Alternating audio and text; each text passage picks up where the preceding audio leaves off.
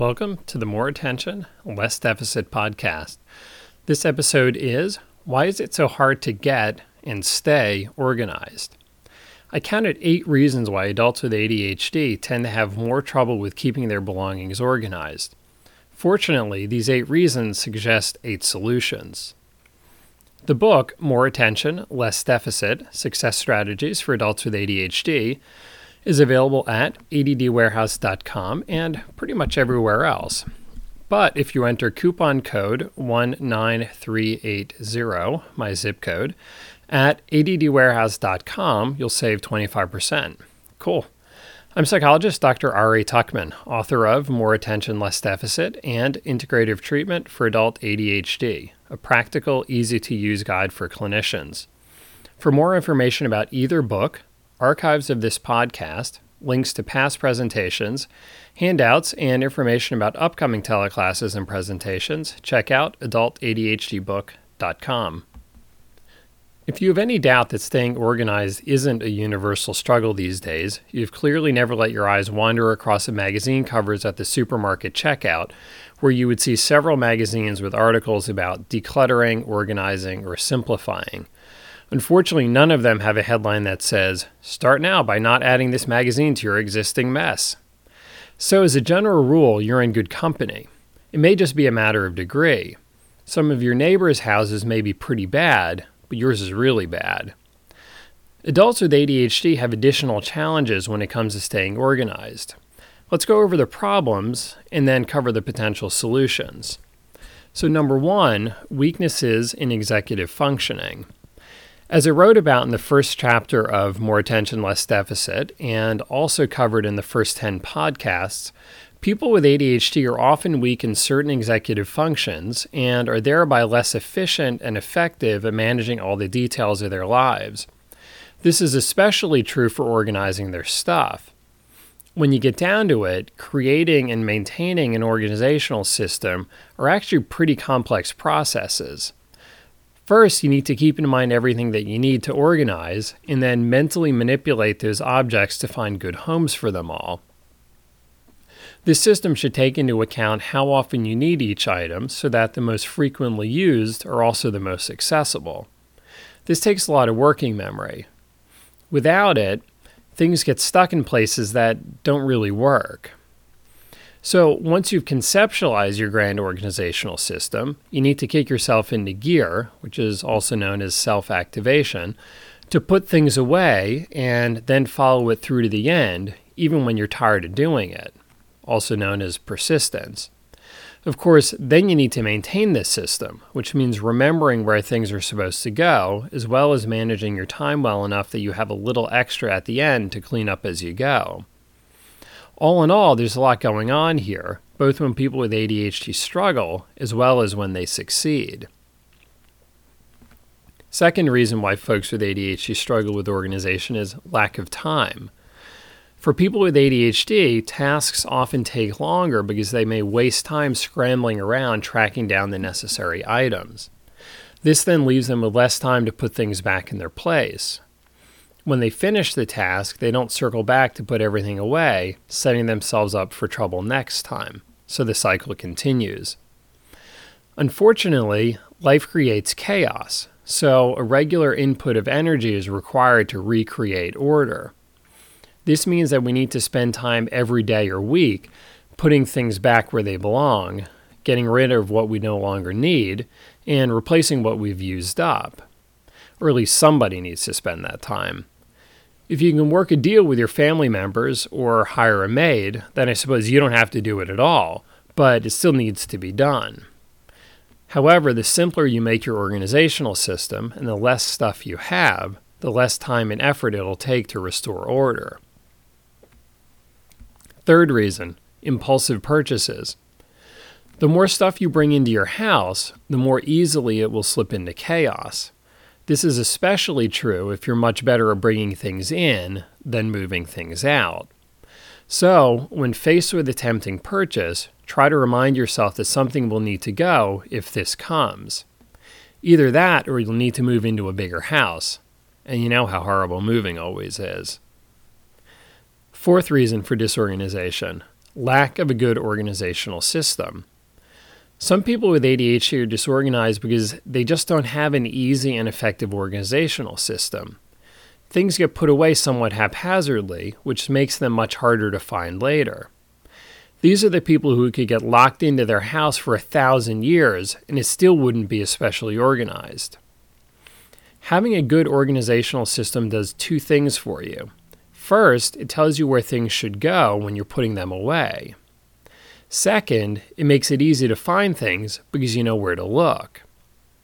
If you can recognize that part of your problem is that you don't have a good organizational system, then get some help with it.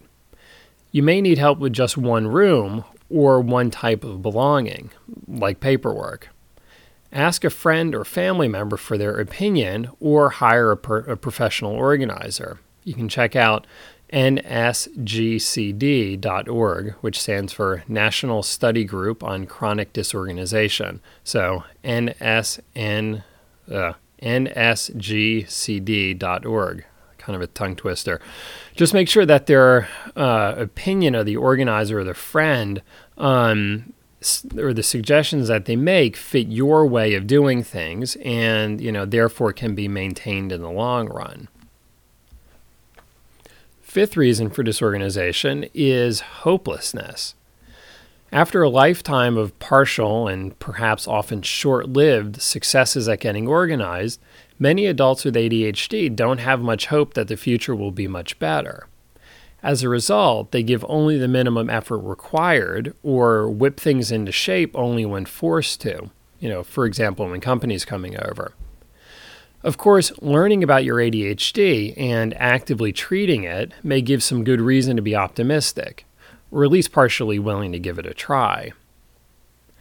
Sixth reason, saving things just in case. After being caught empty-handed so often, many adults with ADHD get into the habit of saving too many things, just in case they might need them later. Since they have trouble deciding what to keep and what to toss, they play it safe and keep too many things. To some extent, this is an information processing issue, as we discussed in the beginning of this podcast on executive functions. The reason that everything has at least some value and some possibility of being needed later, so therefore they should keep it all. But that's only half the story. The question isn't whether the item has any value at all, but whether it has enough value relative to their other belongings. That is, when figuring an item's value, you also need to factor in that keeping too much will make it harder to find the important things when you actually need them. For example, keeping all those old outfits will make it harder to see and find the outfits that you still wear. This ultimately does more harm than good, even if it started out as a good plan.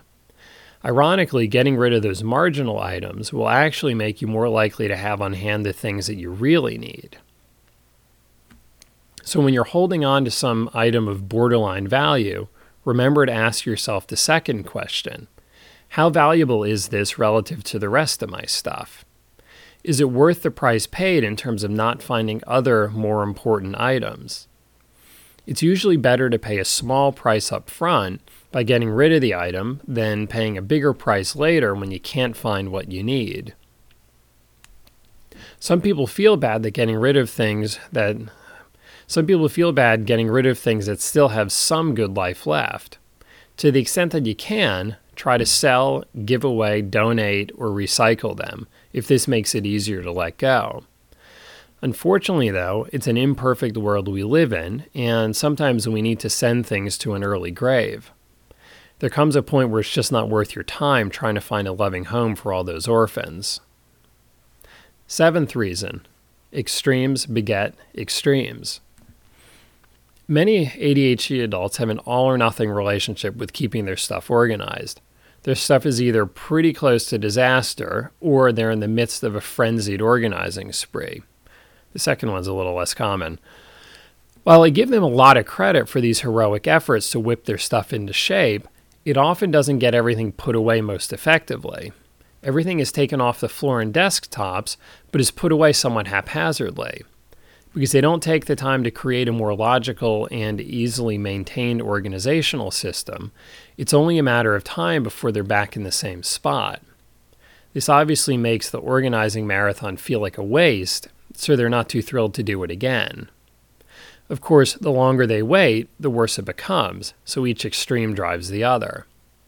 The solution, then, is to push yourself to tackle the mess before your family members threaten to call the health department. It won't be nearly as painful then. Eighth reason why folks with ADHD struggle with staying organized is that the stuff keeps coming.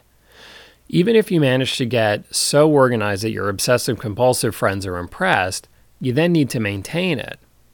This means not only putting back what you already own, but also dealing with the constant influx of new things. You either need to find a good place for them or send them quickly on their way. So you'll have less work if you restrict how much new stuff comes into your life. Remember that not everything deserves a place in your home or in your life. So, there you have 8 reasons why folks with ADHD struggle to stay organized, as well as some ideas to hopefully get on top of all your stuff. This is the first podcast in the new year and the 41st podcast in total. I have to say I'm really psyched to say that there have been over 50,000 total downloads from all over the world, which is pretty awesome. So there are a lot of people out there listening. If you like what you hear, then spread the word to others who you think would benefit. I would appreciate it, and hopefully they would too. Our next episode will be non-traditional treatments. Separate the wheat from the chaff. There are lots of non-traditional treatments available for ADHD, most of which have no benefit. It's important to know what to look for when deciding whether a potential treatment has any chance of being effective. So until next time, thanks for lending me your attention.